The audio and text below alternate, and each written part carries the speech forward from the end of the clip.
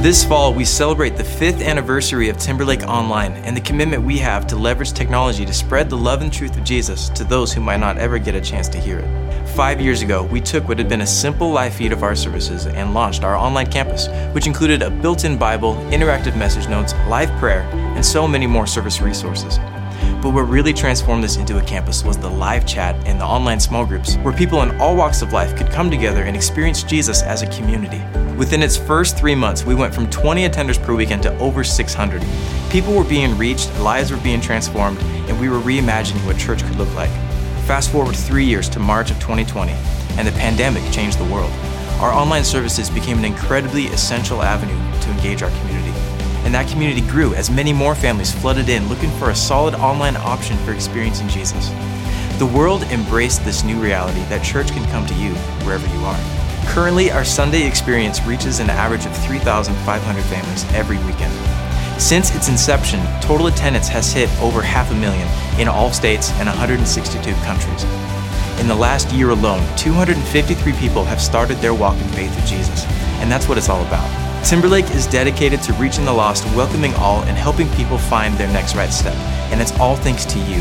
Thank you for your faithfulness, your generosity, and your continued engagement. And happy 5-year anniversary to Timberlake Online. Yeah, we can give them a hand. And do want to welcome those watching online. Ben, I'm the lead pastor. Glad that you are here. We are wrapping up a series. By the way, isn't this sort of a weird, when it comes to Seattle athletics, isn't it sort of a weird season? If I would have said a couple years ago, hey, it's great to see Seattle doing so well, you would say, yeah, the Hawks are great, aren't they? And now it's the Mariners. Yeah, and we've only been waiting a few decades. It's been awesome. But anyway, that has nothing to do with what I was going to talk about. But we are finishing up a series called Fix This, as we've been looking at primarily marriage and dating relationships and how to move forward as well as see what God can do with some of our past issues and struggles as well.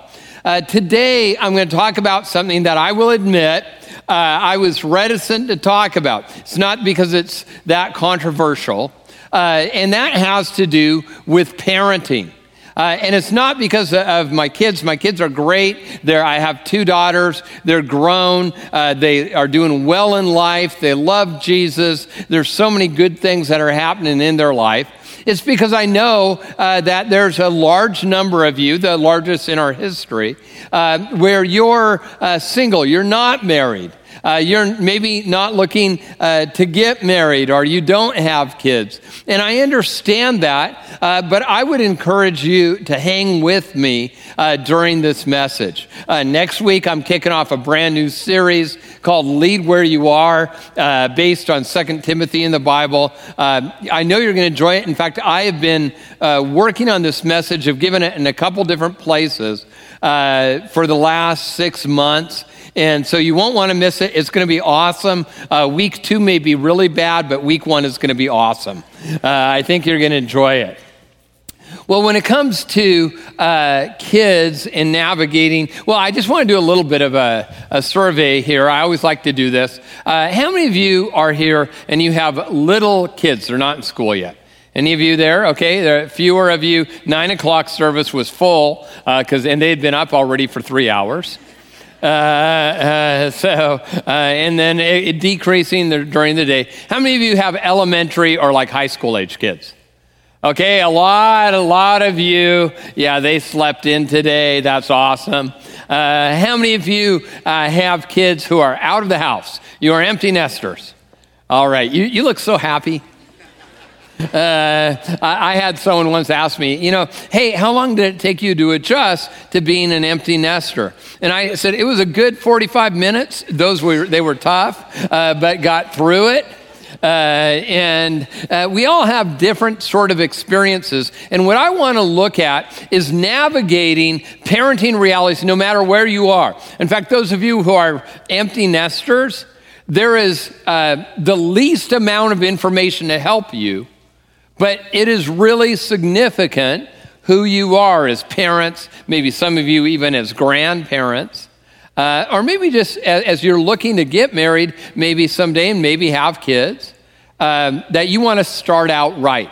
And there really it's not, in every way is not the right way. We know that because we've seen kids who turn out great and kids who struggle. I also want to say this as a disclaimer. There are good Christian people who try their best and their kids struggle. And it doesn't necessarily mean you did something wrong. It just, we realize that they make their own decisions.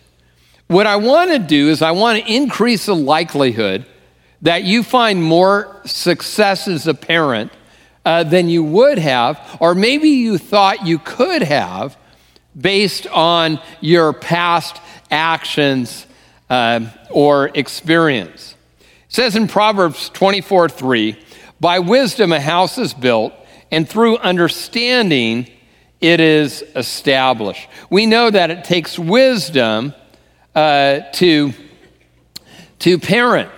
We're told in 1 Chronicles about the men from Issachar, men who understood the times. And there it's talking about how we would respond differently in different seasons. And as I go through this first section, as we look at new realities to navigate, I want to let you know I'm positive about the future, positive what God's going to do, but it'll seem a little more negative because the challenges are different. And if you're here and you say, well, I parented my kids, how the last 30 months it would be 3 decades worth of change. So it is different than you ever experienced. And I understand that.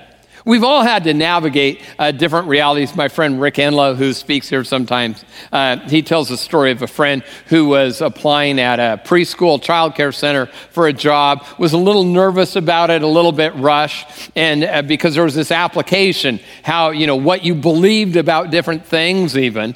And he describes that she was going through it, going a little fast, and she got to a question, what do you believe about corporal punishment? And she really wasn't thinking, and you know how your mind can transcribe things? And she thought the question said, what do you think about capital punishment? And she was like, well, this is sort of weird that they're asking me my political views. But she filled out the question, and she answered that question, what do you believe about corporal punishment? But she answered it, if someone does something bad, they should die for it. She did not get the job at the child care center. Now, what are the new realities that we navigate as parents? The first one is COVID impacts. And I know even as I say that, some of you are tired of it, most of us are, but it is a reality we deal with, have dealt with, still deal with today, is that people get way too political when it comes to the issue of COVID, but we realize COVID disease, a number of people died from it. Most of us at some point had it. And there were all sorts of responses. Were they good or bad? I don't know. I don't even care at this point. But there have been impacts to our children. And I know some of you might think, well, you're one of those people. You don't know. I believe COVID is real. I was vaxxed again. Even took my final booster shot along with my anti-zombie medicine. Some of you no, I don't really believe that, just in case you're thinking I do. But the reality, as we've tried to protect ourselves, protect our kids, there were some impacts to it. One was educationally. That we know, and this is universal, left, right, we all know that kids fell behind at a substantial level in America educationally, depending on different areas, but there was a big impact educationally. Now, I know your kid may be the exception. You may have Copernicus. That's awesome. They may have picked up Italian and Portuguese during the pandemic. Learned how to computer program. That's wonderful. That's the experience of almost no parent educationally. And so you So there's impacts that you're trying to deal with. There's also the social mental health impacts. Huge increase in people seeking aid for mental health, kids developmentally wearing a mask, trying not to get COVID, good thing. But a lot of kids didn't learn how to read facial expressions, and so developmentally there have been some issues. And this is different. It's not good nor bad. It's just different. It happened. And so how do we help our kids as they're struggling? Now, the second one might be a little more controversial, but it's educational partners are now trust but verify. And here's what I mean. We have a large number of school principals who attend here, teachers. I hope that you are kind to them for sure. They're having to navigate this as well. My wife and I are both products of public schools. Our kids, for the most part, we had one child who went to a private school for a couple of years, but went to public schools as well. But the last 30 months, there's been a change that literally is greater than the last 4 to 5 generations that preceded it. So maybe 100 years or more. And it's sort of how we deal with education. What's the role of the parent? What's the role of the school? And there's all sorts of reasons and rationale. A lot of it, some of it I agree with it. Most of it I really don't. Where we have there's conversations with our kids that we're not part of, and sometimes some people believe we can't be part of. And so here's what I mean, is that it's more important than ever to be involved in your kids' education. And that goes for private schools as well. And I know some of you are like me. I have to admit, I was one of those dads. I went to the parent associations, but every time they said, do we have any volunteers? I would get real small. And I would be like, oh no, I don't want to do this, please. But it's important that we actually seek out information that otherwise we may not get, may not even be shared with us when it comes to how our kids are doing, how they're processing life, how they're processing everything. And so that is a reality that you're dealing with. And my hope is not that you'll be a jerk. If you feel called to do that, please tell them you go to another church, not to Timberlake.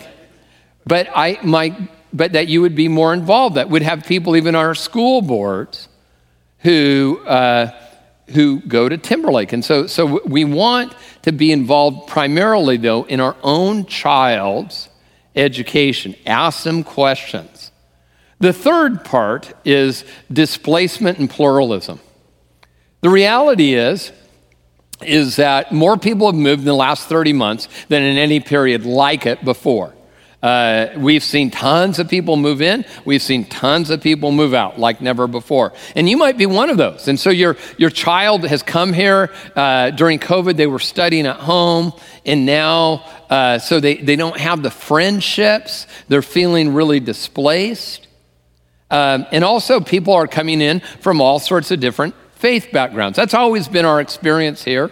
I actually, in the last few weeks, have met a couple families who are from smaller religious groups that I hadn't heard of, which is rare for me. That's sort of what I study from, Africa and, Asia, other places. So there's great opportunity in that, by the way, too.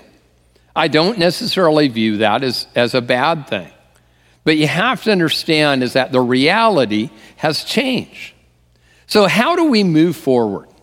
I think we find in Deuteronomy, when it comes to the core instructions of God, when it comes to not only the Big Ten, the 10 Commandments, but how we navigate a relationship with God, we find some instruction in how we engage as parents. It says, "Hear, O Israel, the Lord your God is one."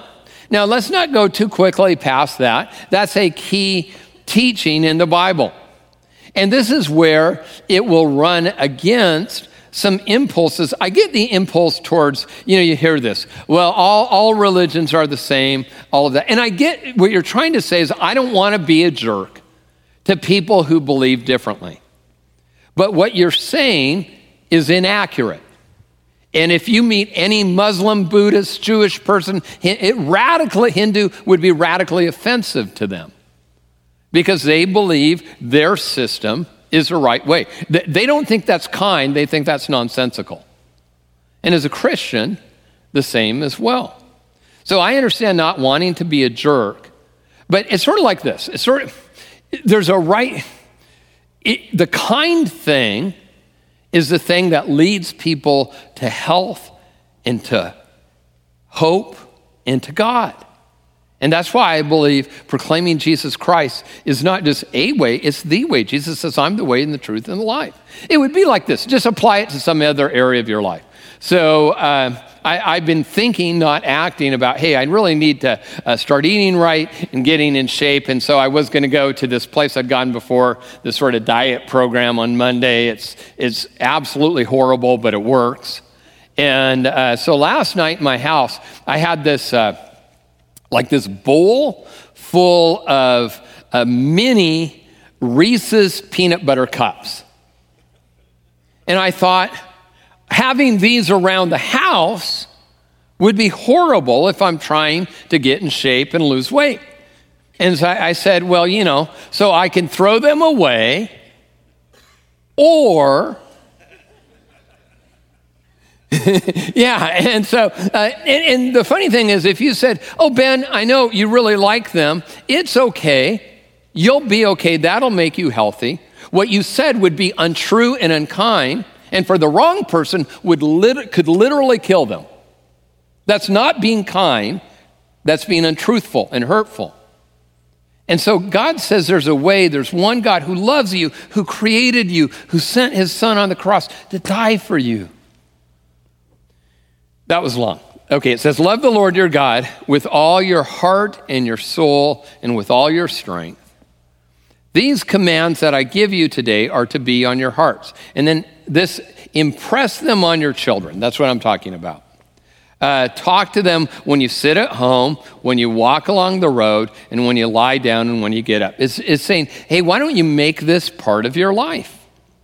And that's what I want to look at today, is how we go on that journey towards effective parenting for kids at any age. The first step is really to be involved, but not be intrusive. And this, I know this may rub some of you the wrong way either way, is that we should be involved at every level. But we're involved in different ways, in different stages in our kids' life. It says in Colossians 3:21, fathers, do not embitter your children or they'll become discouraged. How do we embitter? Is we operate in a way that's not appropriate for where they're at. There are 4 stages of being a parent. And this is really helpful, was helpful to me to understand where you're at. The first stage with young kids is you are a caregiver. And by the way, each of these stages have a relationship between high authority and high friendship. This first stage is obviously high authority. You do everything, you care for them, you feed them, you clean up after them. It's not really friendship. We may feel like we're friends with our infant. Hopefully we're developing a relationship, but it's not a friendship as we would say. The second stage is director. This is where you're telling your kids what to do. And some of you may disagree with me on this, but I would appeal not only to the scriptures, but actually to generations of educational understanding in social psychology and psychology. Most people would say, not most, I mean pretty much anyone would say, that young kids before maybe 7 or 8, it depends on the age, that they are concrete thinkers. They have a hard time with abstract concepts applying them. That's just a fact. There's not a lot of controversy around that. So how you deal with a child with that during that stage should be different. And this is where even some of the educational stuff where I would vary greatly, because it's just an understanding of child development. So kids at that age, they can't draw broad principles. So some people would call this the king and queen stage. That, mom and dad, you're the king and the queen.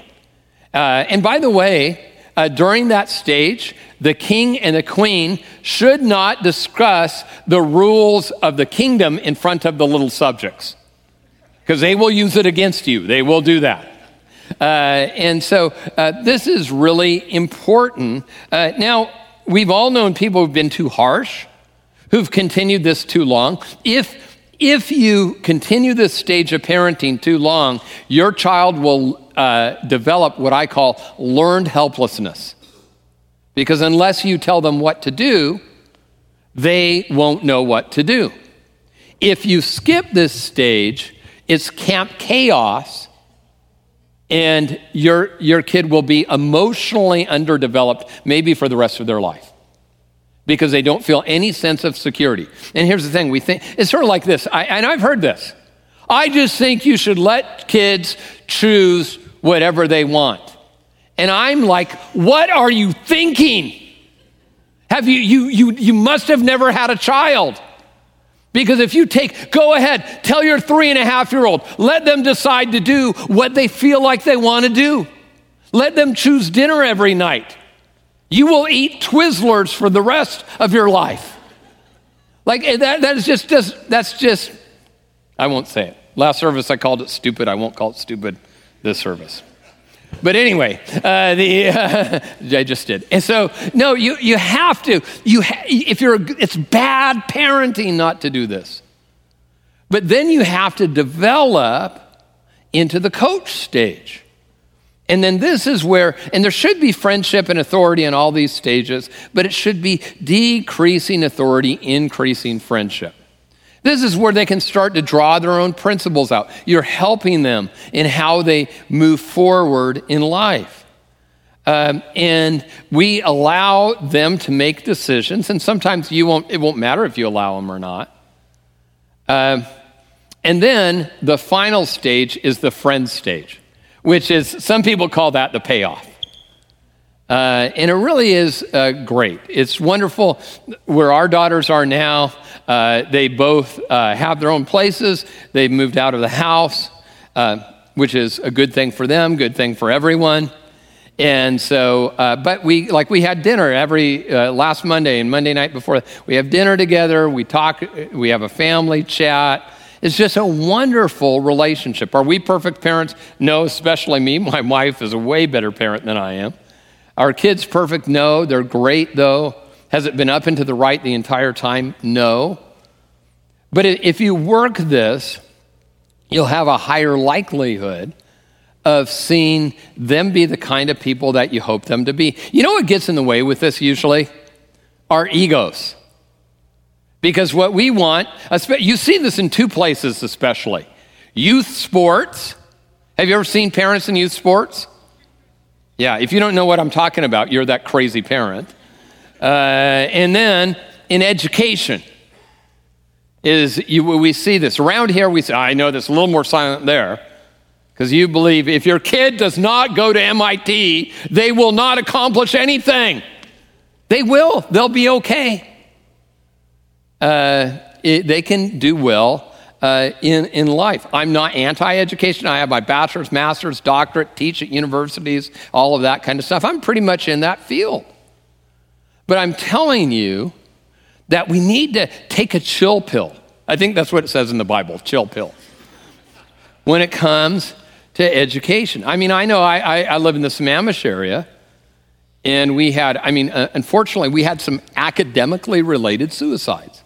I think because of the pressure. I heard what was seen, different administration in schools now, but at the time, the kind of pressure I heard, I was frightened. Because we need to understand, not everyone's going to be able to do that, and that expectation is psychologically damaging. So that doesn't mean your kids don't have the opportunity to do well, but well according to how God created them.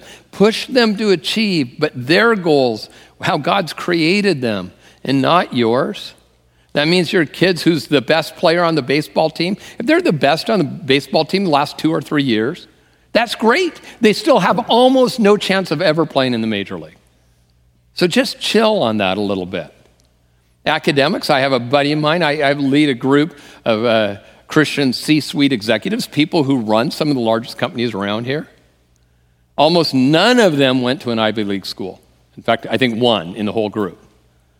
So your kid can go and be okay. A buddy of mine who's a corporate vice president at Microsoft, I think he's almost earned an associate's degree from a community college. Has lots of people from Caltech, MIT, and Harvard who work for him. They can do okay in life. So here's where I was confronted with it. My oldest daughter, she said, I wonder what I should study in college. And I said, let me pray about it. Finance. And, so no, literally, my whole thing. And I I don't come from a ministry family. I come from a business family. And I'm like, finance, go. I know some of you don't even think I'm a Christian anymore. But I'm like, the money isn't money, so go ahead and work there. This is what God wants you to do. She said, I took a finance course. I don't like it. I said, because you haven't taken enough of them yet. And then I remember she comes and says, I'm going to change my major to design. And I'm like, no. And I'm like, this is going to be horrible. And I did a little better, but I wasn't too excited about it. And, but then I realized that's what God created. And then she went and worked for another company, did well, has started her own business with design and social media management for executives and all that kind of stuff. She's killing it. But you know what would have gotten in the way of her finding career success, even more financial success than she would have happened, is had I stepped in and gotten too pushy. Because I think she would have listened. I would have been a director when I should have been more a coach and a friend. And for us, especially as your kids are older, that is important. Now, if you have a kid who says, I don't want to do anything. I just want to sit around. The Bible says you do not work, you do not eat. Apply that to them. So, but it is important that we, the amount of pressure that goes on, I think, is just too much, to be frank. Number two, we need to teach your kids how to think. A lot of times early on we're teaching them what to think, but more after they get a certain age, it's more, how do I think about things? People have asked me this before. Well, how do you raise pastors' kids? We don't know. We didn't even know how to raise Christian kids. My wife and I weren't Christians growing up. And so what we did is we just talked with them about things. We talked about friends who were struggling with their faith, and we prayed for them. And we didn't bash them, and we're someone who didn't know Jesus, and we're like, if they could know the Lord and his forgiveness and his hope, it may not change the situation, but it would change them in the situation. And I think that started to permeate. Now, did they have problems? Yes. And it's their stories to tell. It says this, Deuteronomy 6:7. Talk about them, God's commands, when you sit at home, when you walk along the road, and when you lie down, and when you get up. That's teaching how to think. I'm going to go through this really quick. I've taken a little too much time. 4 stages of faith. This is something, it's by John Westerhoff. It's a book, and he talks about this. The first is experiential. This is preschool, early childhood. It's like you teach your child the Lord's Prayer. They don't really know what it means, but they're just sort of do it. The second is association. This is group life. Like you say, hey, we go to church. In fact, it's great to see so many people here at 10 o'clock Seahawks game. You are awesome. But you say this is just something we do as a family, is that we go to church. I've shared how my oldest daughter met her husband in a growth group we were in. It's sort of cool what happens in the friends, because their friends will have way more influence than you over the years. Especially, so we want to, does that solve every problem? No. Third is searching. And everyone goes through this. Now, for me, I wasn't raised a Christian, so my searching led me away from the New Age mysticism of my family and to a personal relationship with Christ. And where we're coaching them along the way, and we are leading towards good resources. And if they've had the experiential and the association, the searching has a foundation. And the fourth is owned. This is where they start to own their faith. And by the way, in our kids' ministry, we focus on this from a spiritual and a child development, that we're helping them as they navigate that along the way. Number 3, be intentional how you live. We need to be intentional. How are we living? What are our priorities? Where do we put God first? And it's very simple. Your kids will learn from you, and it will help you, honestly, to maybe change some behavior about what do you think? What are you saying about other people who disagree with you? Are you saying, especially during election periods, which, by the way, seem to last forever right now, right? And so we, instead of saying, hey, they believe differently, we believe this. Are those people horrible and unredeemable? That's not what Jesus says. So they're going to learn from that. It says in Ephesians 5:1, be imitators of God, therefore, as dearly loved children. And one of the things we're going to find out is that our kids are imitators of us. It says in Galatians 6:7, do not be deceived. God cannot be mocked. A man reaps what he sows. How I live, I'm going to see that, so I might want to see what is the example that I'm setting. You say, hey, what if I messed up in the past? Okay, you don't need to keep on messing up. Do I put God first in my worship, my financial life, with my service, in every other area? And so that's really what God calls us to do. You can throw up the next one on the screen, the next point, because my computer froze. We can move past that. Okay, number 4, fuel their passion to follow Jesus. And that's an important one, is that we want to fuel that. So let's say there's going to be some opportunity. There's a youth retreat. I would say make that a priority in your planning. That's why we usually tell you when those are in January, because we know you have vacations. God's going to do a lot during that. He'll probably do more than that than in 20 weeks of even attending a church service. So you want to, what are the things we do to fuel their passion for Jesus? 2 Timothy 1:5, it says, I am reminded of your sincere faith, which first lived in your grandmother Lois and in your mother Eunice, and I am persuaded now lives in you also.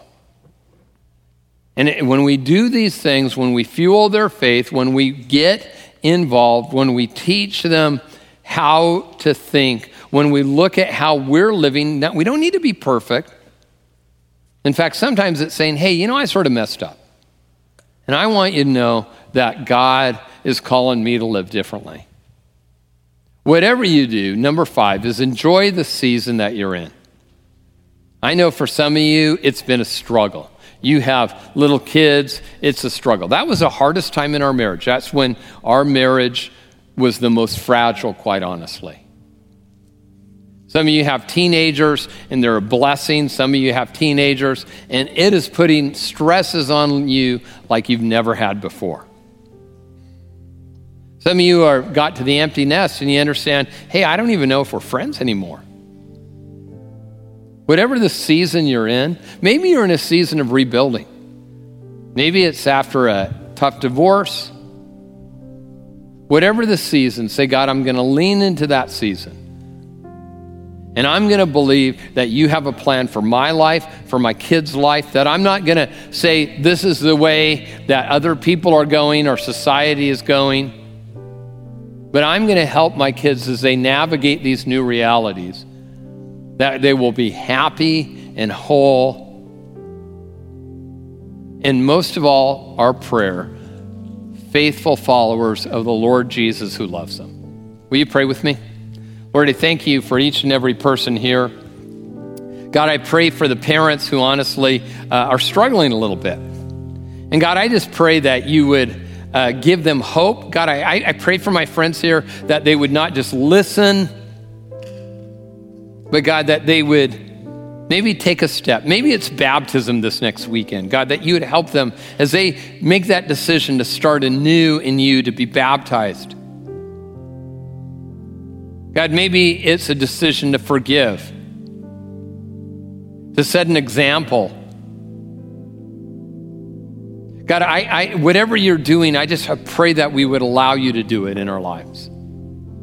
Maybe you're here and you can never remember a time where you've said yes to Jesus.